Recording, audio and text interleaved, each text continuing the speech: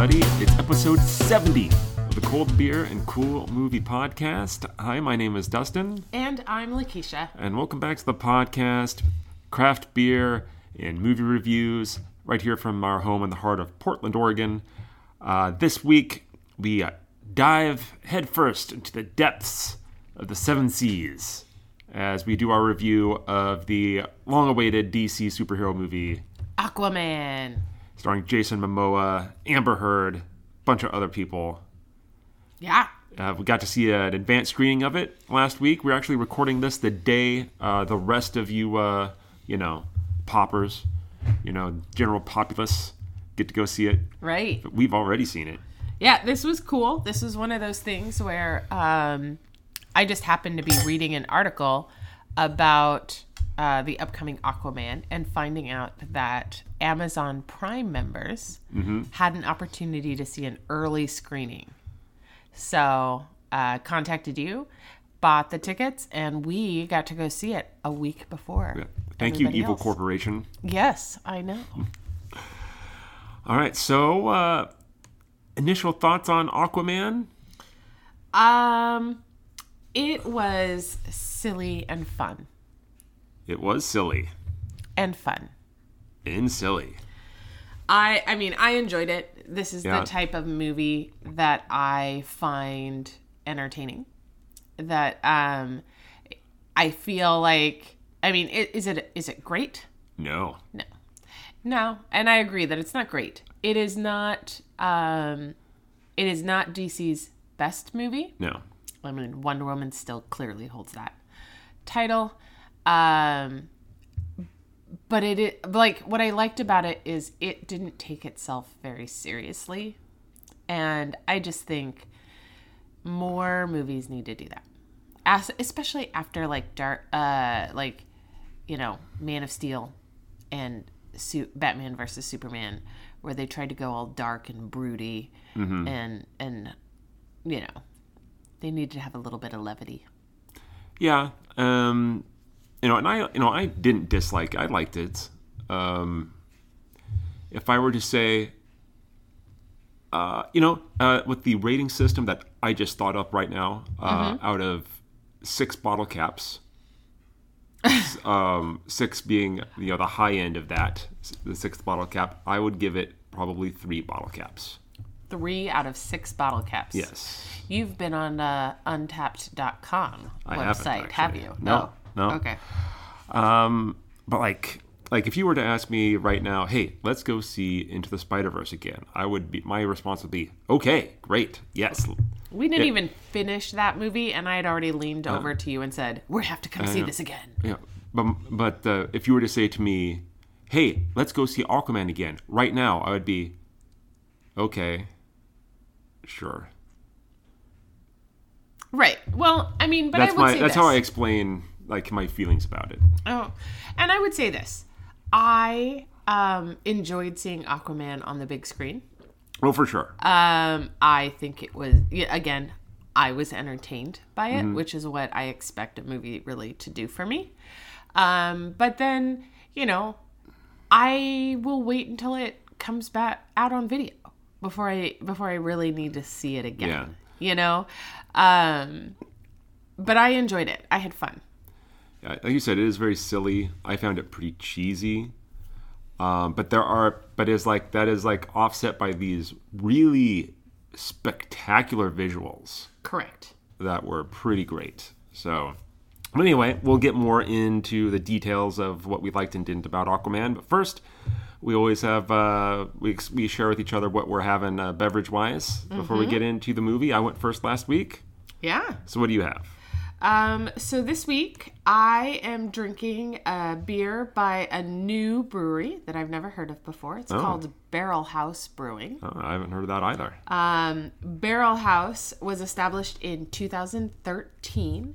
It is in Paso Robles, California. They actually have 3 locations in California, in Paso Robles, San Luis Obispo, and Visalia. Those are areas in California. I have only heard of San Luis Obispo. And I think I'm saying it wrong. Somebody's going to correct me. San Luis Obispo? Yeah. Yeah. So I've heard of Visalia. There's a minor league baseball team. That name escapes me. But anyway. They were established in 2013 by co-owners. There were 3 of them: Jason Carvalho, Kevin Nickel, and Chris Vaughn. And they had a simple mission: to bring together good people, good times, and great beer. Mm-hmm. So they are pretty fun. You go to their website, it looks like they have some pretty cool different beers. This particular beer is part of their adventure series. So they have their year-round, and then they have their seasonal. Adventure. Yes, and they say the adventure series beers are born from the wild and crafted to complement life's greatest adventures.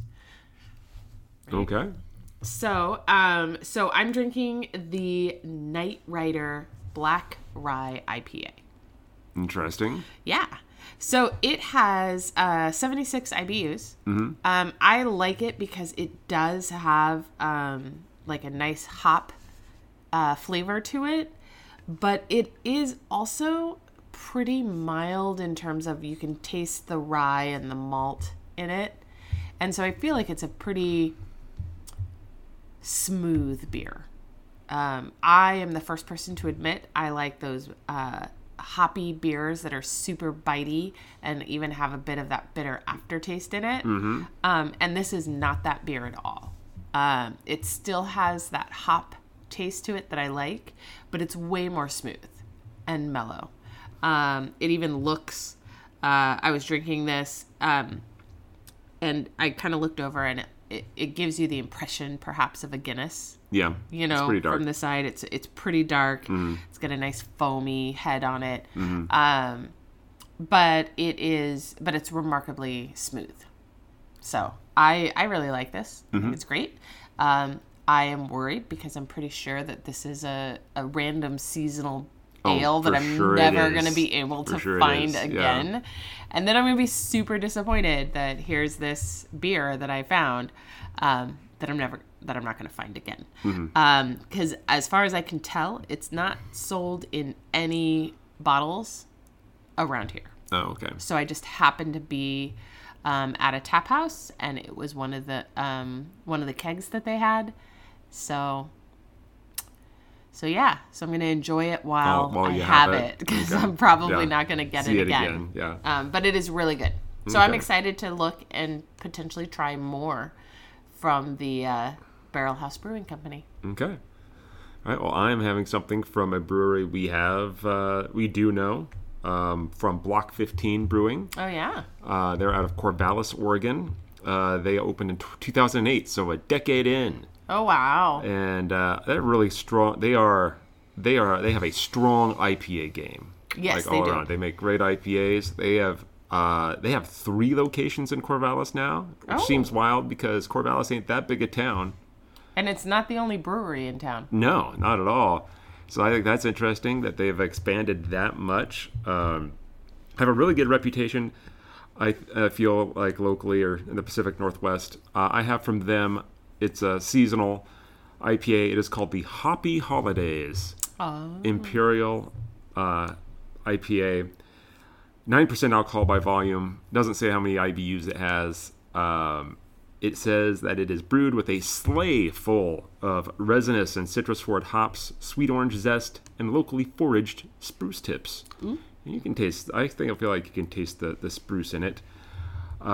Seasonal flavors of pine and citrus blend with a warming malt backbone that evokes holidays past. It looks like a hazy and tastes like a hazy, but it feels a little more like full-bodied than most hazies. I like it quite a bit. So I just reached over and tasted it. I don't know if it's because I am currently drinking something so different. Something that is very, very different from that. Especially given that this is also supposed to be all about like maltiness, and they're very different from each other. Yeah. So, wow. Okay. On Block 15's website, they actually will list every place in the Pacific Northwest where you can find their stuff. Like, it is really extensive. Oh, nice. It's pretty neat that they have that. They also have what they call the People's Pint Tap Program. If you go to any of their locations, they will have a tap handle that'll be listed as the People's Pint, and a certain percentage of beer sold out of that, for that month, out of that style of beer, out of that tap, goes to a certain local charity. Oh, that's cool. And it lists on the website, like, at this month, at this location, it's this beer, and it goes to this. Like, one is for a school, and one is for an environmental thing. Oh, that's cool. So that's pretty neat. So yeah, Block 15 Brewing. Look for their strong IPA game all year round. And then some fun seasonals, like this one that has a nice Christmas tree on the can. Okay. All right, so that's what we're drinking as we talk about Aquaman. Starring Jason Momoa. As Arthur Curry. Yes. This was a big change from the comics as far as the look of Aquaman. Right. Which I personally, as like a longtime comics nerd, I'm fine with. I mean, Arthur Curry in the comics is very blonde and very Caucasian. Right. So that they cast someone like Momoa in that role is perfectly fine with me. And he's an interesting character.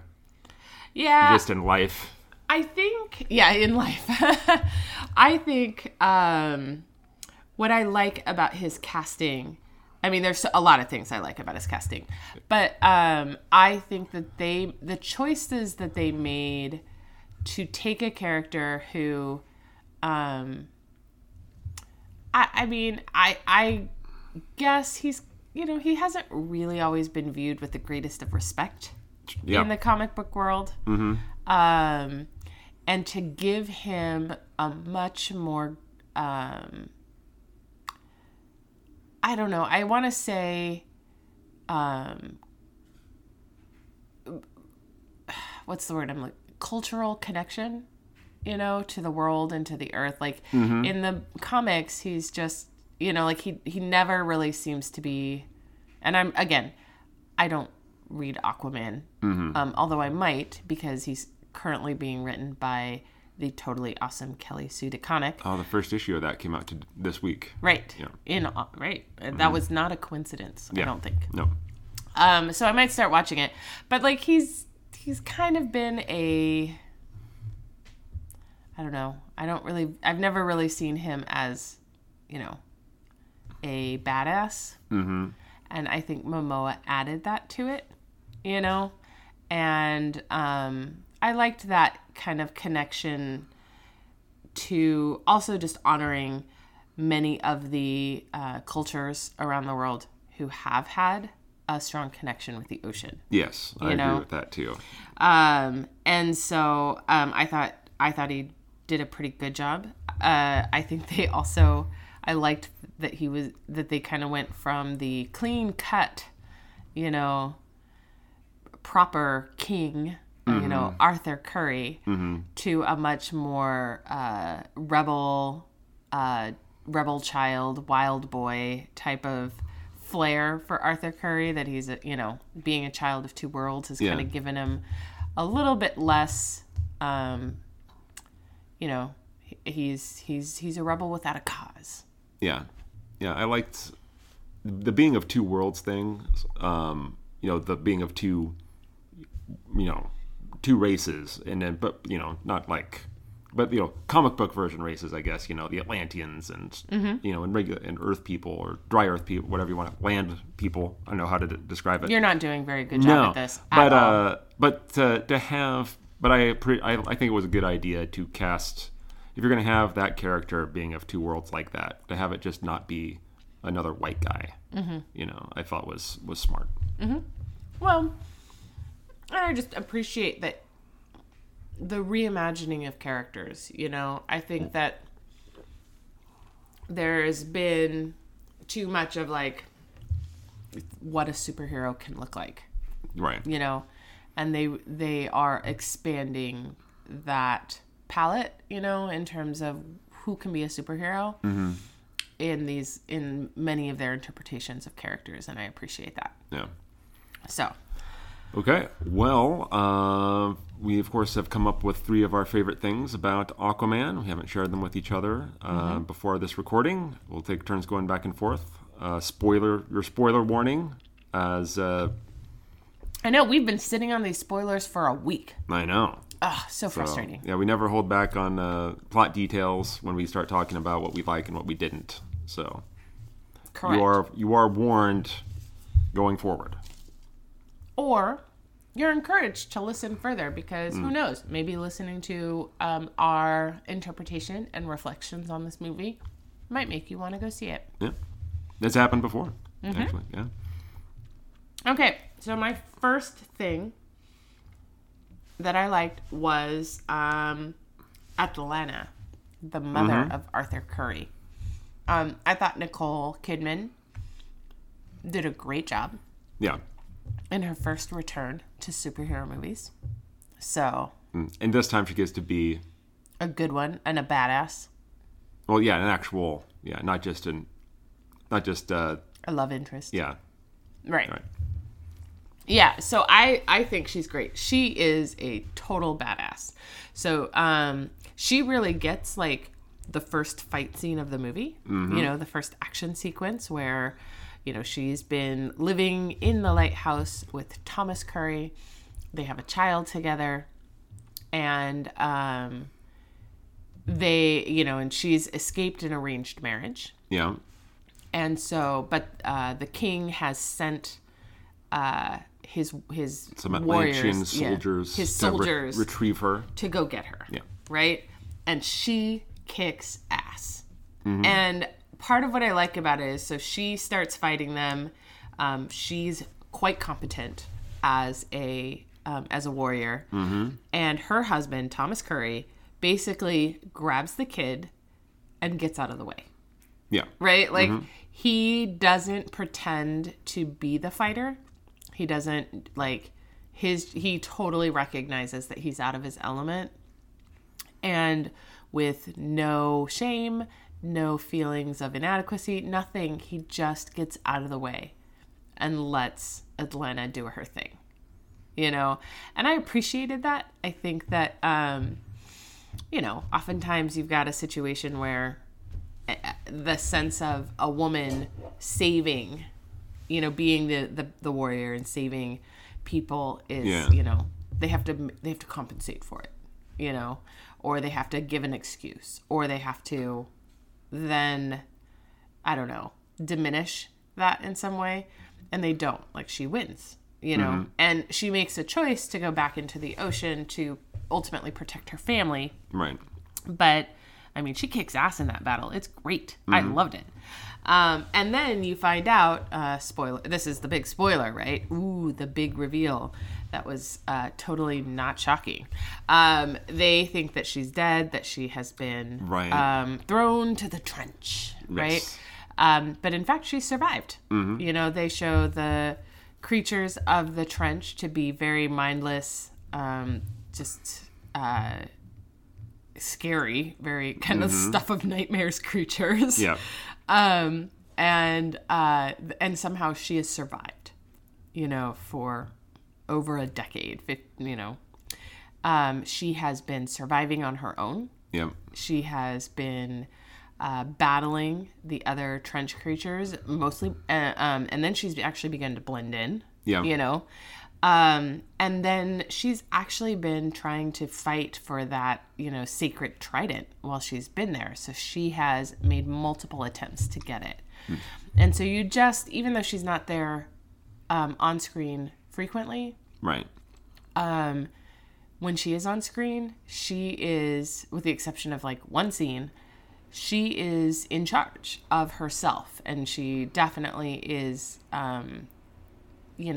she's a survivor, and she's a queen, and she is, she's not gonna stop and mope and wait to be rescued or anything like that. And I really liked that. I thought that she did a great job in her role. Yeah, she was director James Wan's first choice to have that role. And yeah, she is she's very regal, I feel. And I'll be talking more about some of that later. So Okay. all right. So for my first favorite thing, and it had to be this. I know what it is. Black Manta. Yes. When they showed him in one of the trailers, that was great. So my family, we've fished in Alaska a lot of years, right? And so, when I was little, my first memories of reading comics, my mom would buy me these little kind of comics digests, which were just I didn't realize it at the time, but what they were just collections of older, Golden Age probably or Silver Age comics. And there was I had a bunch of DC ones. And because we spent so much time on the ocean, I can remember thinking that I was supposed to like Aquaman because we were on the ocean so much and around sea life all the time, so I should like Aquaman. And I can remember in one of those digests the first time seeing Black Manta show up in a story. And just that image of his costume in the big oblong dome helmet with the laser eyes, and it just always looked so awesome. And it always just seemed like a really great villain. And then what they've done with him over the years, I remember it wasn't until I was an adult that I discovered that the man inside the helmet under the costume is a black man. And that kind of was I never even thought to think about whether or not he was even human under there. He was always just kind of a monster. And then, but to give him that kind of, he came from somewhere. And I thought that was really interesting. But yeah, that they went so comic accurate with him, especially with when they put him in the Black Manta suit, right? Super villain, laser shooting laser eyes suit. It looks great. It is so cool when he shows up and starts blasting with those eyes. That whole action sequence and wherever it is they are in Europe. Is it Italy? Italy? I want to say it's Italy. Yeah, I think they're in Italy. When he shows up and knocks down a building with his laser eyes and fights Arthur that first time is really great sequence. And that actor whose name Yahya Abdul-Mateen II. Yeah. It looks plenty menacing when he's out of the costume, which is really cool. As that his whole story arc, at least in recent years, he's just all about the vengeance, and he just really radiates that need, that kind of bloodlust that he has for Arthur Curry. Right. I thought they gave him a good. They gave him a good reason to be angry with Aquaman, I think, and they gave Aquaman a moment of reflection there. Yeah. Because Aquaman owns why he's angry and kind of says, "Yeah, he should be. Yeah. Probably has a good reason to be mad at me." Yeah. Yeah. So yeah, that's my first favorite thing that I was like, God, they better have they better put Black Manta in the Aquaman movie. And they did, and they made him look incredible. And they made him competent. Well, yeah. Yeah. I hate it when they give you a villain who's super incompetent, and he's not. Yeah. So. In the comics as I've actually, I've been reading, in advance of the movie, I've been reading a bunch of Aquaman comics. Recent ones, nothing really old. But he's in a lot of it. And he is a super competent bad guy, villain. And a lot of the time he's alone. He did not, he's, been with, the Legion of Doom here and there, but he's really not a joiner. He is more than willing to do some shit on his own.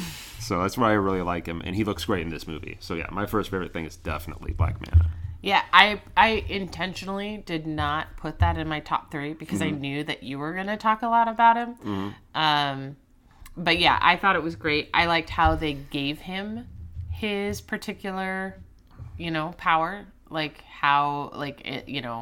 He didn't just invent these laser eye blasts. Right. And they even talk about him being able to modify the Atlantean technology. Although that montage where he's kind of working on it, a little hokey. I didn't care for that. Of course it's hokey. Montages are almost always hokey. Right? They are. I don't know. They are. 9 times out of 10, a montage scene is going to be hokey. They could have done better. Well, but I just, what I appreciated about it is that, again, he's modifying tech, he's making it work, and he's, spray painting it black. Like he's got to make it his own. And I really liked that. I thought that was good. I did think he did a very good job. Yeah. So of being a good villain, worthy to see again. Yes, that should they make another of these, he better be, because he's not the villain of this movie, but he better be in the next one. Yeah. And it's not a one. What I liked, one of the things, and we'll talk. It's kind of like one of those honorable mentions that I liked about this is so often villains in superhero movies, and this has been a criticism of Marvel, is they have these one and done villains. Yeah. Right. Well, in this case, there is no one and done villain. Both villains actually survive. Yep. And which creates some interesting, options for the future movies. Yeah. And I like that. I think that's really cool. So, however, that is not my second thing. Okay. My second thing is I thought Patrick Wilson as Orm okay. was pretty good. Yeah. Patrick Wilson is one of those actors that I'm always like, he shows up in a movie and I'm like, hey, I know that guy. He's I like in him. So many things. I know, but that's like typically my MO with him is he shows up in a movie and I point and go, oh, I like him. What's his name again? Oh, I like him. And so I think he did a good job as this villain. Yeah. Like his last superhero role was like that I really remember him in was in Watchmen. Yep. The Night Owl. Which you and I disagree on whether or not that's a good movie, I think. Really? Do we? I like it. Oh, I like it too. Okay, yeah. Okay, for some reason I thought we disagreed on that movie. No. But I like that movie. But he plays a very different type of and he's not a superhero in this movie. He's definitely the villain. Right. But what I like is he kind of starts out, all good villains have a point, right? If they're a good villain, they sometimes have a reasonable point of view.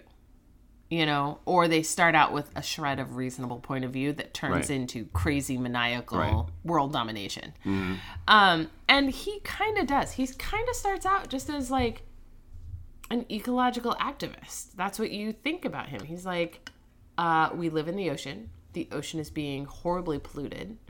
Our sea creatures are being killed. Trash is being thrown into our home. And we just cannot abide this anymore. And you're like, oh, well, that makes sense. Like, if I live in my home is being trashed, I'm probably going to fight back. By the end, he is definitely moved into the full-on, like, ultra villain. I will murder, the kings of all my, neighboring areas to win your armies. And I'm going to wear my super creepy mask over my face, call myself the Ocean Master, and take over the world. Yeah. Right. But it is interesting because in his first volley, when he's fighting back, when he decides to kind of like announce his presence to the land dwellers, he tosses all of the ocean garbage back up onto the shores. Yeah. Well, that makes sense. That's not a bad thing. The ships that he decides to toss into cities, that's not a good thing. The tidal wave. Yeah, the big tidal wave. Which, by the way, that is the first like visual like effect that I was like, wow. Yeah, it was pretty cool. Yeah.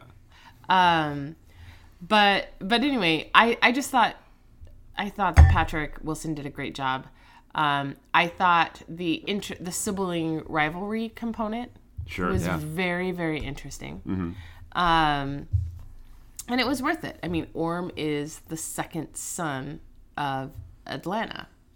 And, they make a big deal about like, oh, clearly Arthur is the heir apparent to the throne. Mm-hmm. Although, typically, not that I'm a big fan of the patriarchy or anything, but in a patriarchal society, it's the son of the king that would be the heir, not the firstborn son of the queen. Right. Yeah, they don't really spend a ton of time in that detail. No. Just that Arthur's the older brother. Right. That's all they care about. And that's why he should be the king. Right. And that's fine. Who knows? If they were a matrilineal society, that makes perfect sense. Right?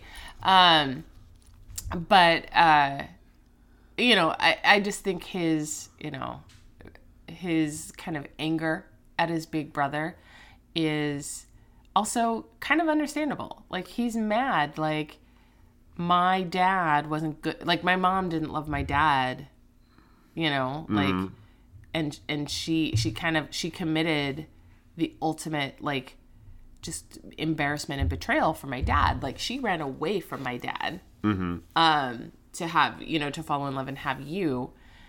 And so I am like, I'm second. I'm a consolation prize, and what an interesting kind of thing to have to think about.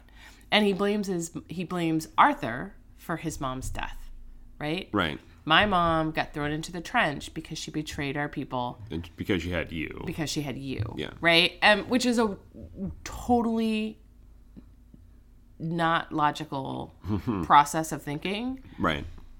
And yet it is almost a very xenophobic way of thinking. Yeah. Right? Like, the whole half-breed. Right. Thing, which they use in the comics a lot. Like, when he's like, when Arthur Curry is a head of state, but like half his people are kind of at the best lukewarm about him being their king because of that. Mm-hmm. Yeah. And so he's got that interesting story, and then at the end, he loses, and he's not killed by his brother. Right. And then he has the added bonus of realizing his mother is alive, Mm-hmm. And so he kind of gets all these shocks at once. And when he leaves, you kind of see him with this almost bemused expression on his face. And, kind of like he's got to rethink his worldview. Yeah. Which I think is interesting. And I love the fact that, the last thing that Arthur, Aquaman says to him is, we'll talk soon, brother. Yeah. Like, he never really, hates his brother. He just wants to stop his brother. Right. And that's an interesting kind of, storyline. Yeah. So yeah. I liked it. And Patrick Wilson, like I said, I really like him. He's a very versatile actor. Yes. I feel, from being like, he does really well at being kind of smarmy asshole. Yeah. Like in the A-Team. I know. He's so good.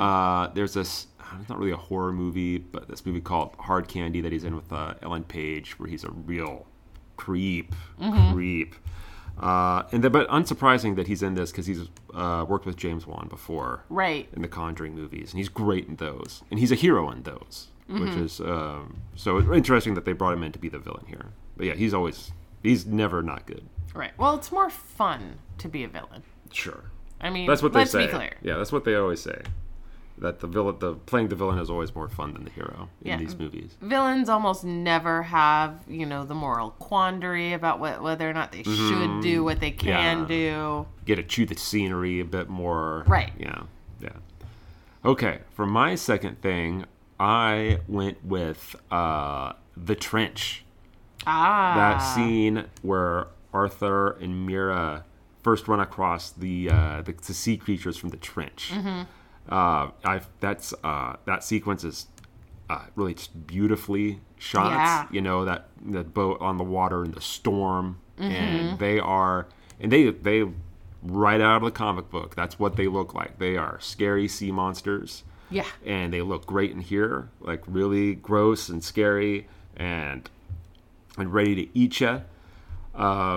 They're actually a pretty new concept. In the movie, they're referred to as a kingdom of Atlantis. In the comics, they're not. DC Comics, as they are wont to do, from time to time, will reboot their comic universe. And so in 2011, they did it again and launched with what they called the New 52. And the first arc of the new Aquaman series is where they showed up. So not that long ago. And they were just these monsters who had been living, monster creatures, whatever, that had been living in the Marianas Trench. And they essentially just ran out of food. And that's why they come out of the trench looking for a new food source. And so it's like kind of the first time they've been seen. Like Arthur and Mira run across them. They've never seen them before. Arthur tries to try to communicate with them with his power, and it doesn't work because they're not really, sea creatures. Not fish, or whatever. Yeah. And it's really interesting because as they're trying to eat the populace on land, they discover that this race has been down at the depths for a long time, and they're dying out. And this is like their kind of last. They're bringing surface people down to the trench for later to try to keep their species alive. So he's like, what do we? They're murdering these humans, but the actions we take here might mean the extinction of this species. Right. So it's an interesting concept. I wonder if maybe they included them in this movie so that James Wan, who made his bones in horror movies, right, got to shoot a horror sequence. Yeah. And it's great. It is legit. They are really monstrous and scary. And that sequence is really great. And when they dive into the water, and it's in the trailer with the flare. Oh, it's a great scene. That scene looks awesome. Yeah. But like James Wan, he made Saw, Insidious, the 2 Conjuring movies that Patrick Wilson is in. That's where he really made his name. So it was an interesting choice. I felt that he got Aquaman.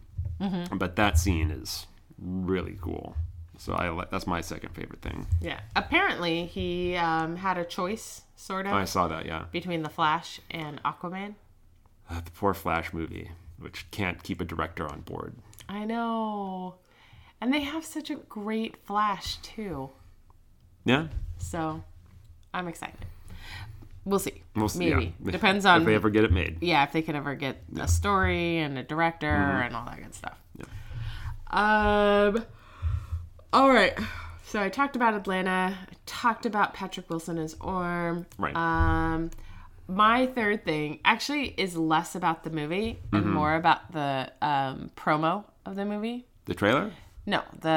So when they had their red carpet event. Oh, okay. The premiere. Yeah, the premiere. That's the word. I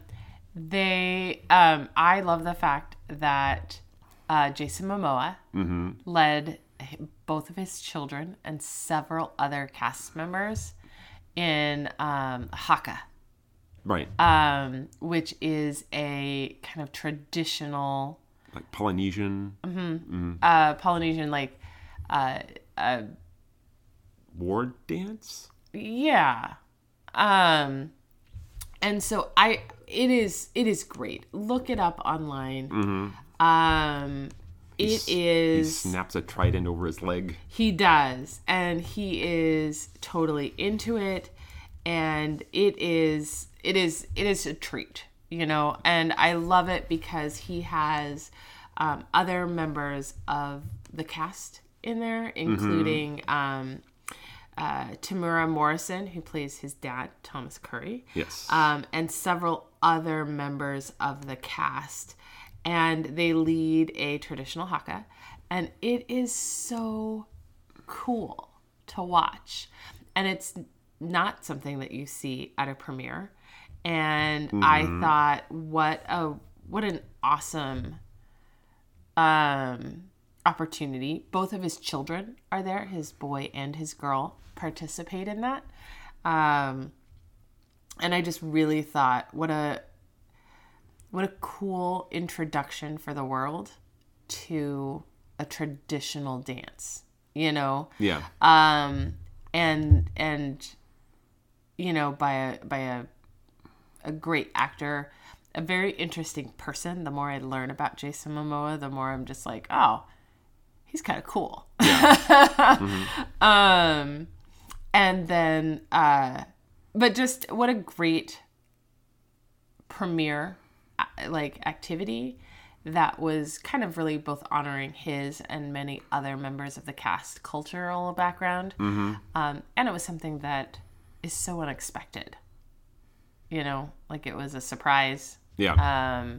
And I really like that. I thought it was great. I want to say I read that it wasn't like just the straight haka, that he like actually kind of made it a kind of his own variant. You know, and I also love that it wasn't a red carpet premiere; it was a blue carpet premiere because the ocean. You know, ocean, right? Yeah. Yeah, that video is pretty fun. I'm sure he is a hell of a fun dude to make a movie with. Yeah, exactly. I did hear that Amber Heard had a little bit of a problem with him. Oh, really? Yeah, apparently when she would, she was like strapped in like the hanging devices, you know, like right, like for the wire swimming work scenes, stuff, all the wire work, and so she had a bag that she would keep with her, and she would read because she would literally just be hanging in her wiring, and like Jason Momoa would steal her books and like rip out the pages, and that's very disappointing. But it also sounds like they made her like a camouflage type of bag. So she could hide her books. Yeah, they wrapped it in green screen material so that Right. it would be on set, but you wouldn't see it Right. in the film. Yeah, And so I think that's really funny. yeah, But that was a little disappointing to hear about Momoa. But I just thought it was a pretty awesome component that he did that, you know, and that his kids participated in it. And so I liked it. yeah. Okay. So for my last thing, and you already touched about this, but it is that first fight scene with So good. Atlanta. So we've already gone through, like, you know, she washes up on shore at Amnesty Bay at the lighthouse, where she meets Tom Curry, you know, and she hangs out there with Jango Fett. Oh, stop it. It's the same actor that plays Jango Fett. I know that, but still. You know, but then, you know, and then after they have Arthur and those Atlantean soldiers show up. Well, first of all, I love the design of the Atlantean, like, They're soldiers. Like, yeah. Like the suits. weaponry and the armor. You know, we've seen a million movies where like the soldiers or guys who are gonna fight are wearing just black tactical stuff, pouches, and it is very colorful. I mean, it was like a magenta or something. I liked it a lot. It's very colorful. You know, the kind of the weaponry was really neat. It's like science fiction-y, but yet you just how it was shaped kind of felt like, yeah, I can see that's of Earth or of, you know. Right. But really sets the tone and lets you understand before you even see, you know, the title character, you know, just the Atlanteans as a species are very powerful. Right. You know, that really sets the tone for what they're capable of. And Kidman is great. You know, what the action stuff they have her do. It is to lead off that movie. It is, you know, of course it's all bloodless because it's a PG-13 movie, but it is super violent. Oh yeah. It is. I mean, I was actually kind of a little shocked that it was as, you know, just the way they filmed it was really cool too. How the camera moved and followed her around as she just wrecked the house. Wrecked his house. The lighthouse killed is all just those demolished. dudes. It is really well filmed, and I think it's probably I think it might be the best action sequence in the movie, actually. And I mean, just really roughhouse those guys around. And I loved setting the tone of what Atlanteans are like and what they're capable of is great. And glad that was really smart to do it early. And she's good. And yeah, the whole thing about kind of inverting expectations, where, you know, the guy's got to like go grab the baby and hide in the corner, you know, while she, you know, brings the house down. It was literally is, and just the type of destruction that they could cause, you know, just as, right, you know, without any real like without bringing in any wild sea creatures that you see at the end. Right. You know, so yeah, that action sequence is great and a good tone setter for everything else. Mm-hmm. So.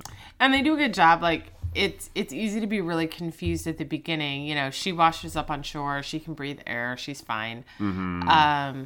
But then the soldiers show up and they're in these like space suits practically, right, that are filled with water. Yeah. Right. And it's a little bizarre, but they explain it later. Yeah. You know. And so I thought, but even that is good. Like they're explaining, they're leading you into Atlantean culture. Mm-hmm. You know. So. Right. All right. So is this the part where we do some honorable mentions? Yes. All right. Well, my first honorable mention is Willem Dafoe. Oh, right. Yeah. Right? Mm-hmm. You always got to love some Willem Dafoe as Vulko, you know? Yeah. The vizier to Orm. And then you find out that he also, really, he's loyal to Atlanta. Like, that's he's staying with Orm as, you know, the son of his queen. Mm-hmm. But he also trained Arthur. Young Arthur, yeah. Right? Also because he was the son of his queen. Mm-hmm. And so I like that he was that he felt it was his duty to protect both. Yeah. So, you know, eventually he has to choose, right? Because, you know, Orm is starting to go crazy and making insane decisions and wants to start literally a planetary war. Right.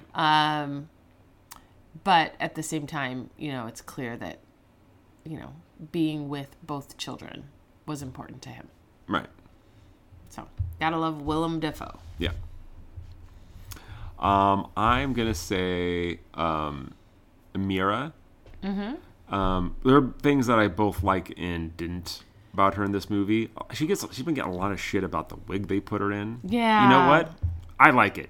It's a nuts color, but I don't know. It's just, I mean, everything else about this movie is so colorful. Mm-hmm. You know, everything from Atlantis is super bright and shiny and weird day glow colors almost. So why not? You know, at this point.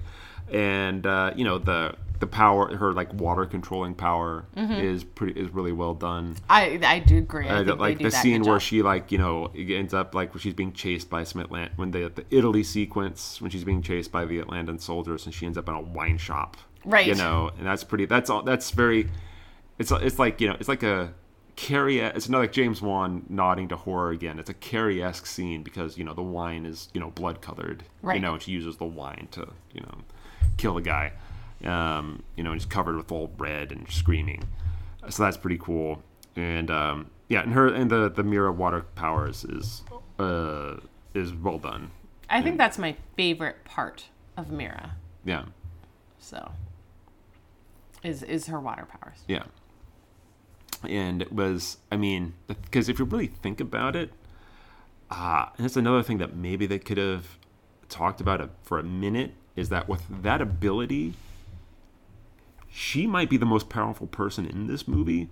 Mm-hmm. You know? And she's like, because, you know, like Arthur and Orm fight early on, right? And Arthur is losing. And she steps in and rescues him. And she could have stepped in and just beat them both, probably. And then with taken that over ability, Queen you know, of Atlantis. And she, you know, and that they didn't like, you know, why are we arguing over you two, you know, dudes?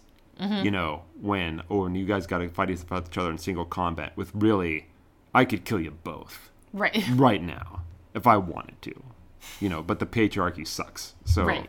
But anyway. Do you have any other?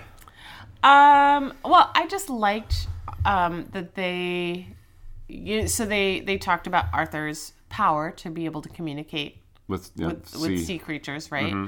I wish they maybe would have used that a little bit more.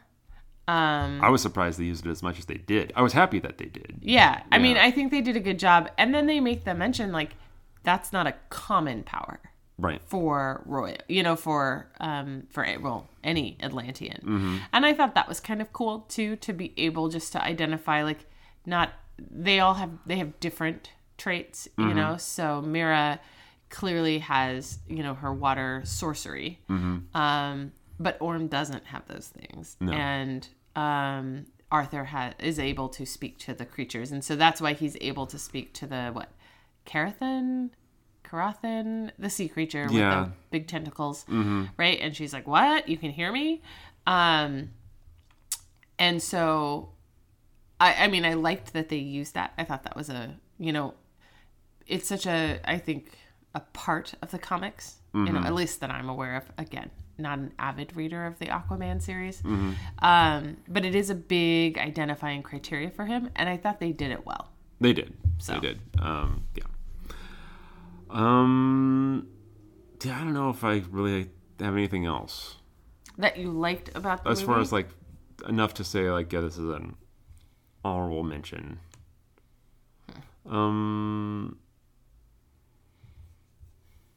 Yeah, I mean, yeah, just this. I mean, it is a spectacle movie.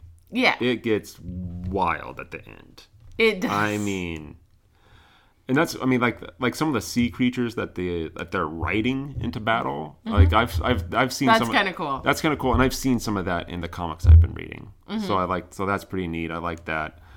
Yeah, and just so, I mean, if you're gonna go see, just go see it just for the sheer, like, some of the, like, the tidal wave, I thought was really incredibly done. Yeah. And then just the big throwdown at the end is just like, wow. Right. Well, and the fight scene with Black Manta. Yeah, right? That's great. That's really great too. Yeah. Yeah. I think my last honorable mention is Tom Curry, Arthur's dad. Yeah. And there's several things that I like about him. I love that, like I already mentioned, I like that he, you know, is perfectly content just getting out of the way, letting Atlanta fight the Atlanteans, right? But then they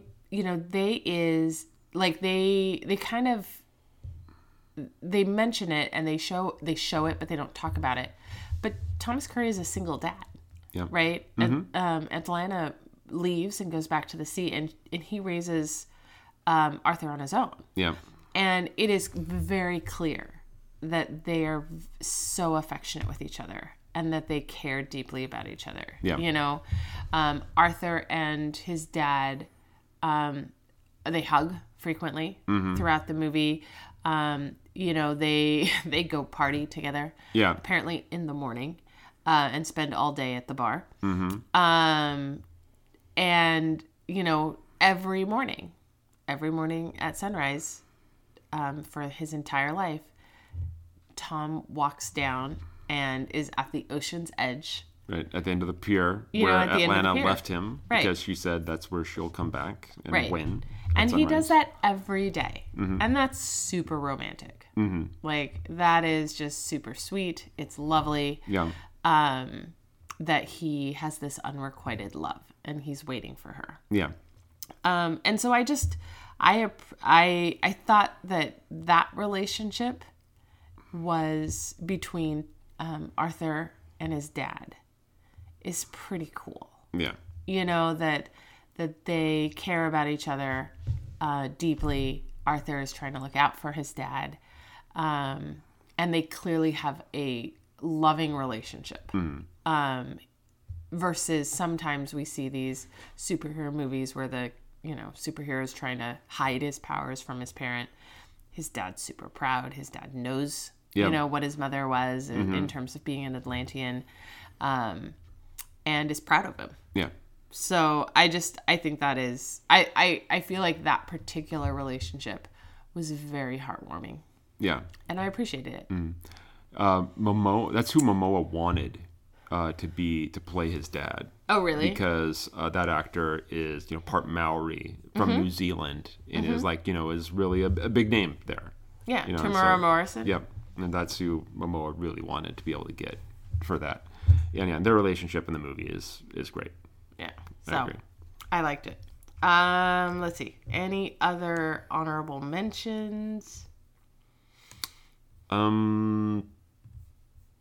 No, I don't think so. I mean, we've already really kind of, We have. the big sequences are good, like the action-y stuff, yeah. Right. Absolutely. They're great sequences.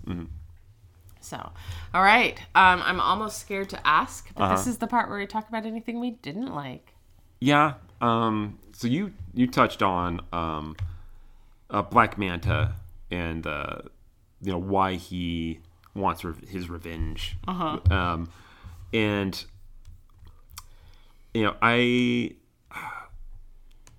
so his dad. So he's like essentially a pirate, and he's pirating about with his dad. Right.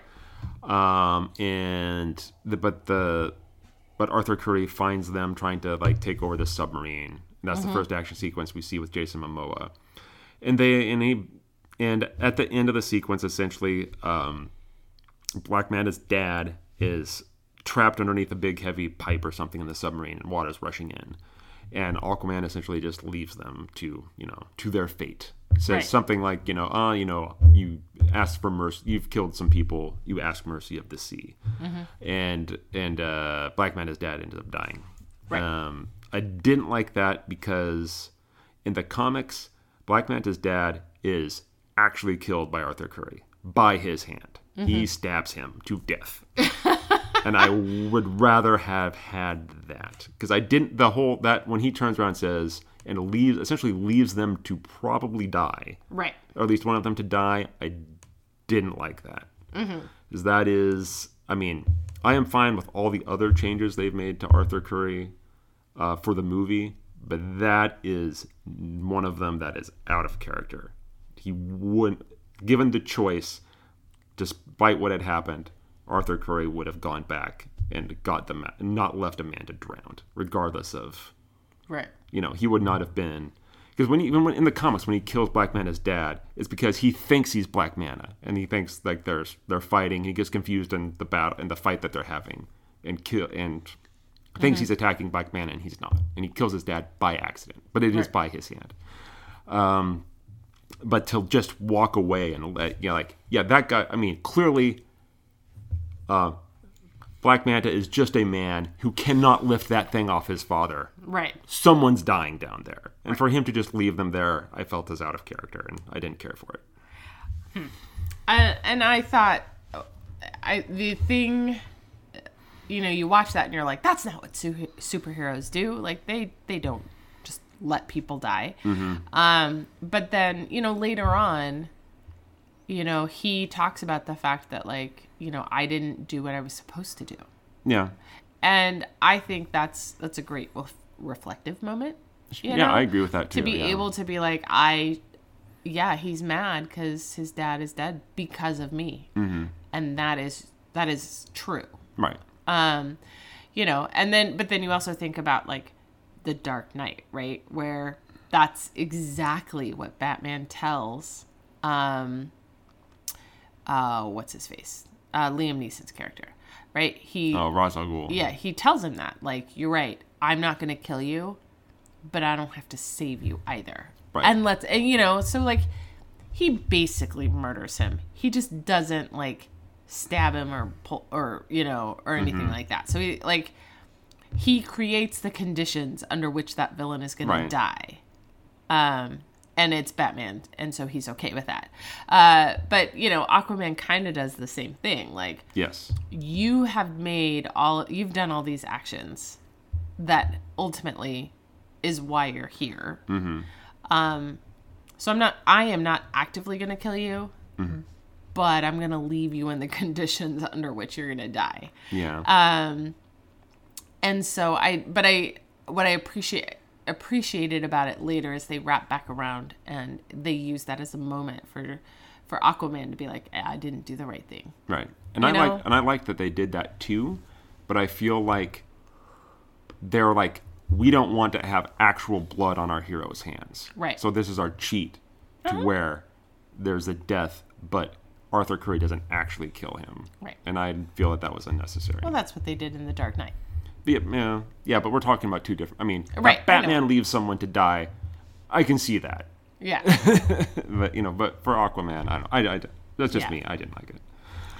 There's one portion of the movie with Atlanta that I don't like. And that is, she is, the woman has been living in the trench, fighting For to survive 20 years or whatever. Right. Yeah. And she's kicking ass. And then she shows up at the very end and, like when Arthur defeats his brother Orm and he's like, oh, there's our mom. And Orm's like, what, how did this happen?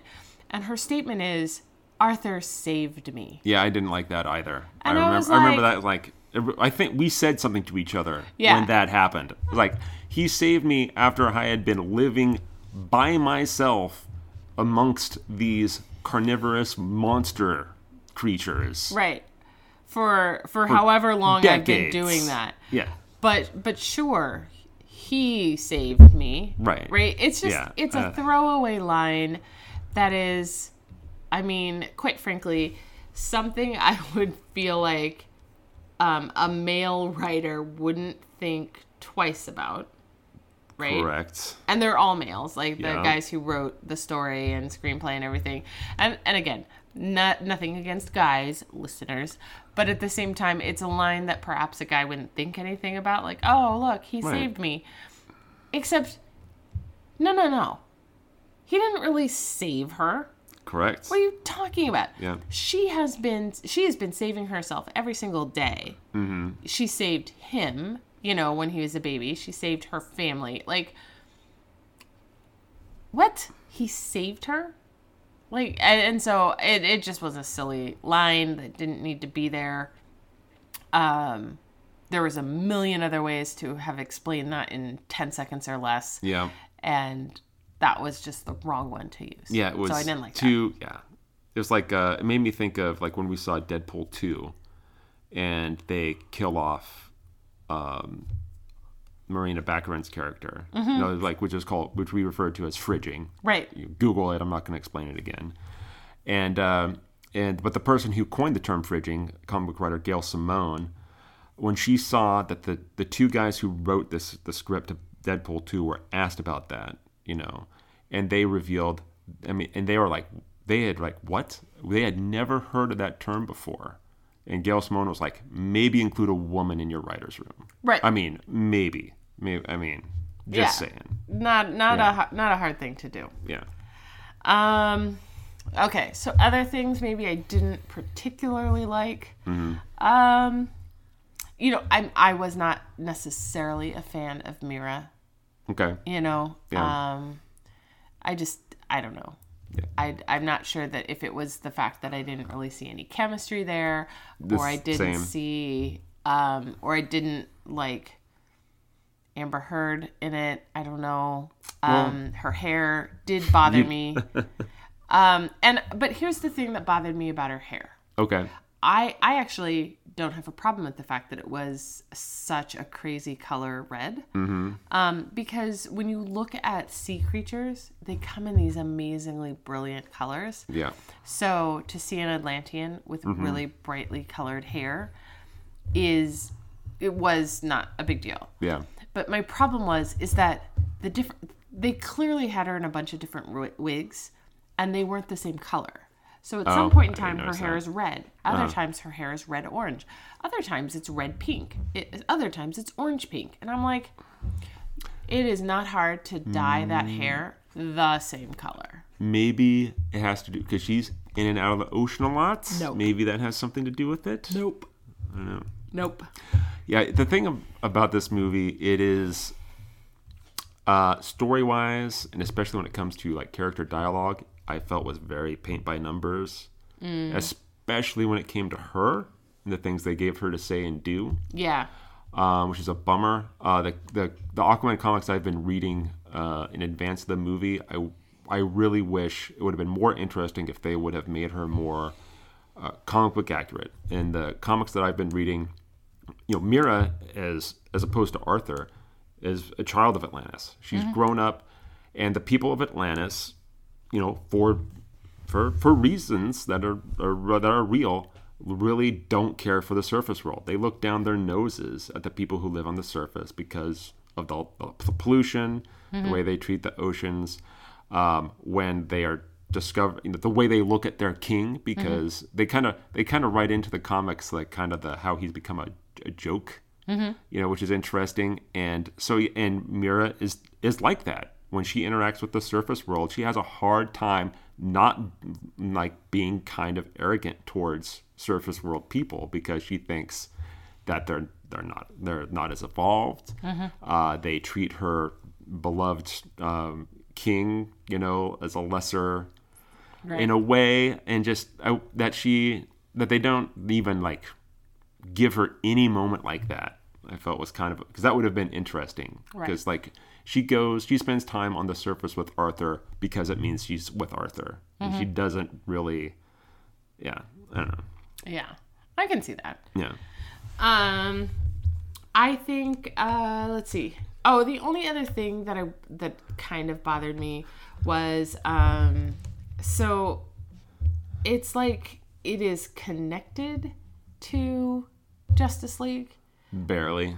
But it's almost like they forgot that they were supposed to be connected to Justice League. They mention it once. Yeah, so they have like Randall Park, right, in it, who's a great actor. He's really funny, and he plays Dr. Stephen Shin. Yeah.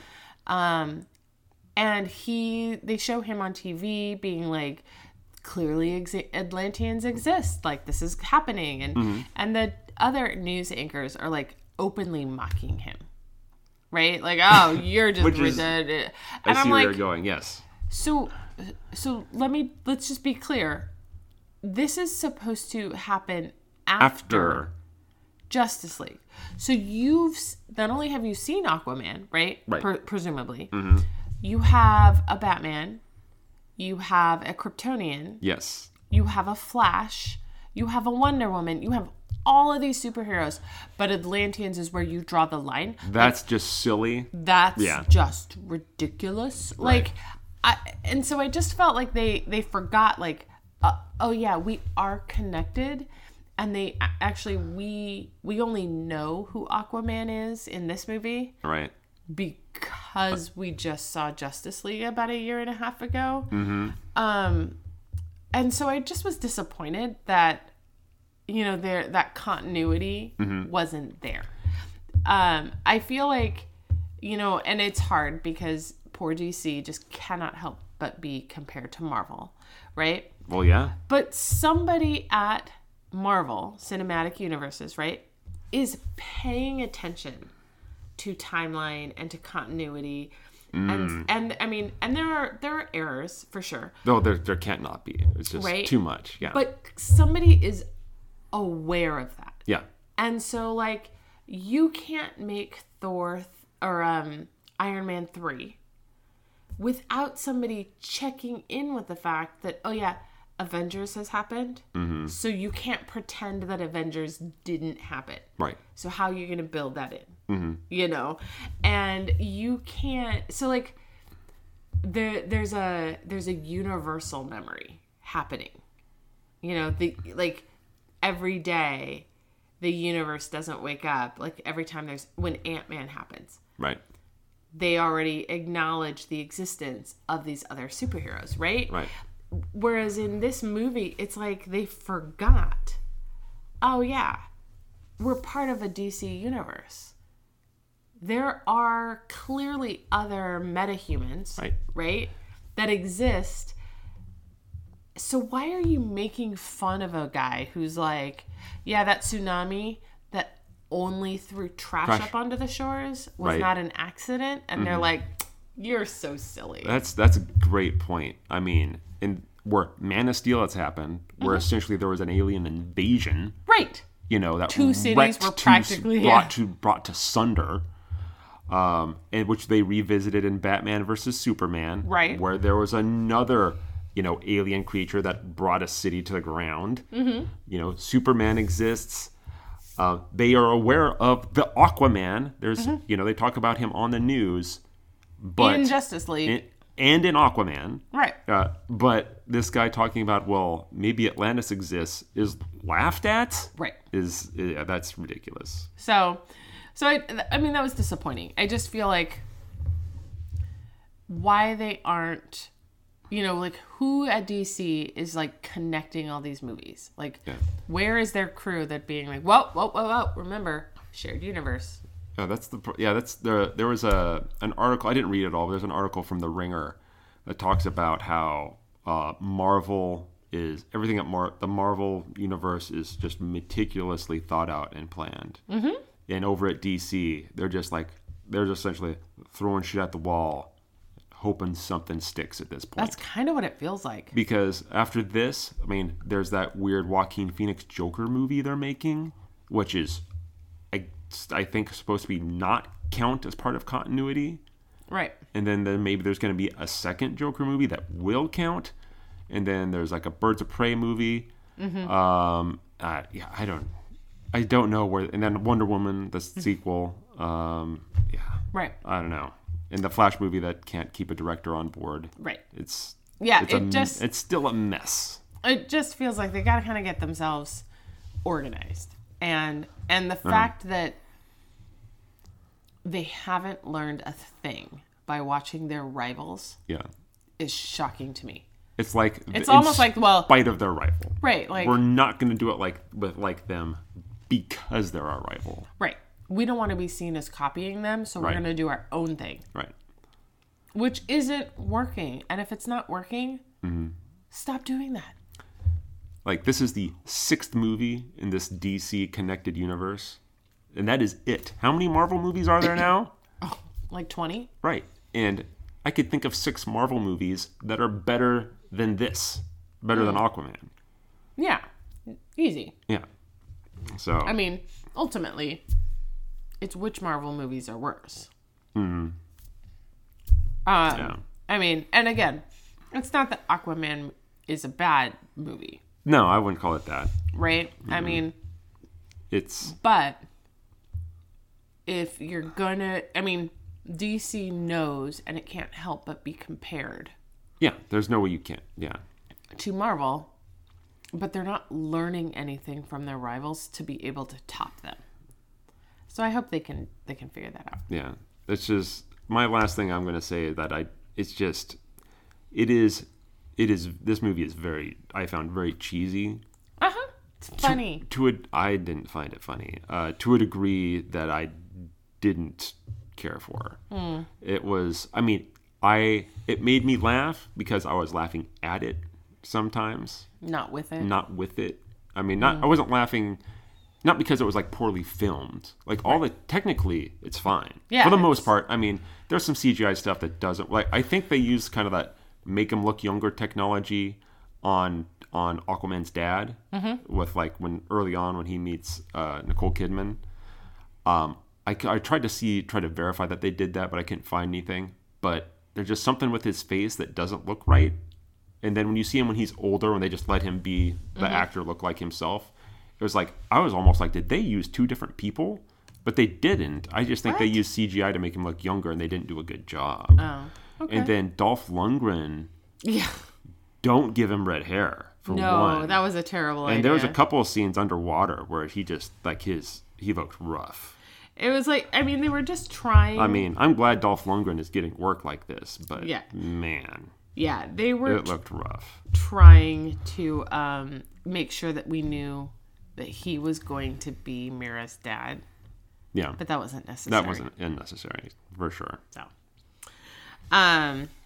Okay. Well, any last comments about Aquaman? Well, I'm glad that it got made. Mm-hmm. I think that Arthur Curry has the potential to be a really interesting character going forward, now that they've kind of said everything, especially since they kept the villains alive, like you talked about. I feel that he is, in a way, a combination of Black Panther and Superman, in that he is a superpowered being that is also a head of state.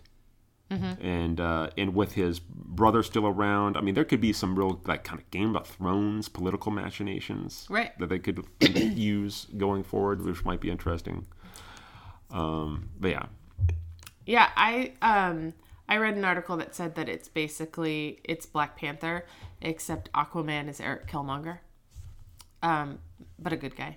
Oh, okay, I can see that. You know, I can see that. in that he is there, like he's coming in from the outside, where Orm is from a very insulated society, you know, and really crying for a revolution. Like we are all part of the same world, and you can't just live isolated from everybody anymore. And, you know, except that, you know, Killmonger clearly wanted to burn the world down. Yep. And Jason Momoa wanted to save it. Yeah. So, but anyway, yeah, I think it was entertaining. And I like a good entertaining movie sometimes where I don't have to think too hard about it. No, I mean, honestly, No, right? There's a lot of movies that really are challenging and I have to think about, and I have to, you know, and I enjoy that. But sometimes I like just to go see a movie that's super silly and I can laugh at and just be like, it is what it is, and that's okay. Yeah. So, and given the fact that Aquaman has not always been taken seriously in the comic book world, I thought it was appropriate that the movie didn't take itself too seriously either. Okay. So that's my perspective. All right. So, all right. So ultimately, you are giving it 3 out of 6 bottle caps from your arbitrary, just created system. Yep. I am calling it a fun, entertaining, silly movie that is totally worth seeing on the big screen once. Yes. Just because all of the cool effects and fight scenes work really well on the big screen. So yeah, there we go. Okay. So I think, is this the part where we talk about things that we are recommending? Yes. All right. So do I get to go first? Yep. All right. So I struggled with this because I'm always stuck on like, oh my gosh, what do I recommend? And I'm going to recommend The Norseman on Netflix. Oh, yeah. We've been watching that. That's great. Yeah. So we just recently started watching this. I have avoided it. I've seen it. It's come up on my Netflix, like shows you might like. And I've avoided it because I really like the Lost Kingdom series that's on Netflix right now. I've read that whole series of books and I really like it. A very serious Viking tale. Yes. And then there's the show The Vikings out there. On History Channel. On the History Channel. And so I've kind of been like, oh, like, is this just the Netflix knockoff version? And it is, but with a twist. Yep. It's a spoof on Viking movies. And it is, or the Viking series. Yeah. And it's hilarious. Like, you really and I have laughed a lot watching it. Yeah. Apparently, according to the Norsemen, Vikings are actually quite polite and soft-spoken. Yeah. When they're not pillaging and raping. Even when they are. Yeah, even when they are. They have moments where they're like, oh, yeah, we're going to ravish you now? Yeah. Just wanted to let you know. Yeah. We are now going to pillage because we are Vikings and that is what we do. So, let's commence with the pillaging. The style of humor it has reminds me sort of The Office. Yeah. That makes sense. So it's kind of like, Vikings. But the British Office. Yeah, for sure. Yeah, it is. It's quite funny, quite humorous. We've just started season 2. So I recommend it. It's like, it's like The Office humor. So it's more subtle and quiet. Yeah. Versus, there's no laugh track. But it's pretty good. And I like that there's no lead. Like most shows, like your lead characters are really beautiful people. It's not the case in this show. Everybody looks pretty rough. Yeah. Their most beautiful person is the female Viking who goes out. But even she is a mature. Yep. And it's a mature show, by the way. FYI. It is definitely not for kids. Show. Yeah. But yeah, no, like even she is, she's a stunning actress. Yeah. But she's a mature actress. She's not 19. Yeah. So anyway, yeah, it's quite good. So that's my recommendation, The Norseman on Netflix. Okay. Well, I've already talked a bunch about how I've been reading Aquaman comics, so that's what I'm recommending. Aquaman. I mean, if you want to see something really silly, go find like the first appearances, like in the Golden Age, where he's like having tea with seahorses and stuff. It's really goofy. But the newer stuff, like starting with the New 52, a writer named Jeff Johns, who is a really well-known name in the comics world. He does a lot of work for TV now. Like he's worked with Marvel Television. But his run with Aquaman with the New 52 really turned Aquaman into a character in the comics world that to be taken seriously again. Okay. Oh, because he recognized in pop culture that he was a joke, like in the Entourage TV show, right? That was like a thing, right? You know, and then there were in all the the Big jokes. Bang Theory. Big Bang Theory. Oh, he talks to fish. There's a bunch of jokes about that, right? And then the first issue of his run, he brings that in because like he's in Boston. He helps stop a bank robbery. Even the cops that he helps stop this bank robbery are like, can't help but kind of accidentally make fun of him because they think he's the guy who talks to fish. What are you doing on land? And then he goes to like this little seafood restaurant on the pier because it's where his dad would take him when he was a kid. And he goes there to have lunch and he orders fish and chips and everybody loses their fucking mind because why is Aquaman eating fish? And some blogger like rudely interrupts his lunch to talk to him about, why are you the least liked Justice League member? Aww. And when he walks out, he hands the waitress like these 3 like golden doubloons. And she's like, hey, what am I supposed to do with these? And he goes, put your kid through college, and walks off. Anyway, it's really, the first issue is really funny, but also it really establishes Atlanteans as being powerful people. And especially Mira, and that's where the trench comes in. And so it's really, really solid to get Arthur Curry kind of back on where he should be as far as like a founding member of the Justice League. Right. More recently, a guy named Dan Abnett's run on Aquaman has also been really interesting because he's trying to start this Atlantean embassy on the east coast of America. And Black Manta is working with these other terrorists and frames Atlantis for attacking like an American warship. Oh. And so it really shows, you take a superhero that is also a head of state, and now he's got to deal with the American government because the American government thinks that you've just committed an act of war. Right. And it's really interesting. Barack Obama shows up in this run, and it's, nice. And it really also shows how driven Black Manta is. That the ends that Black Manta will go for revenge. Right. And how terrifying a villain he can be. And there's this in the first couple, and I think it was the first issue of the run.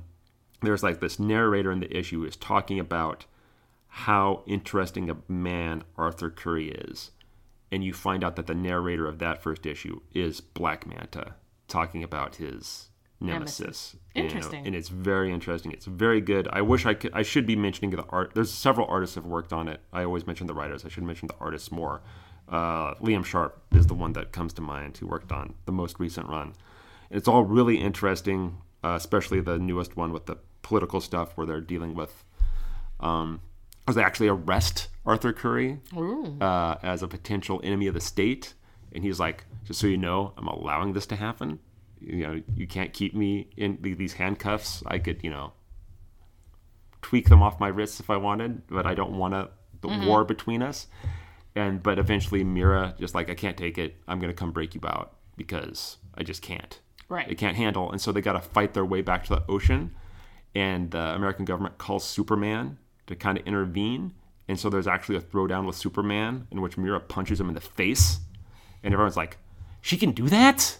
It's pretty great. Nice. And so that all those runs, I suggest looking into like the modern take on him. And then Kelly Sue DeConnick, who we know here in Portland, her first issue on Aquaman came out this week. Yep. So cool.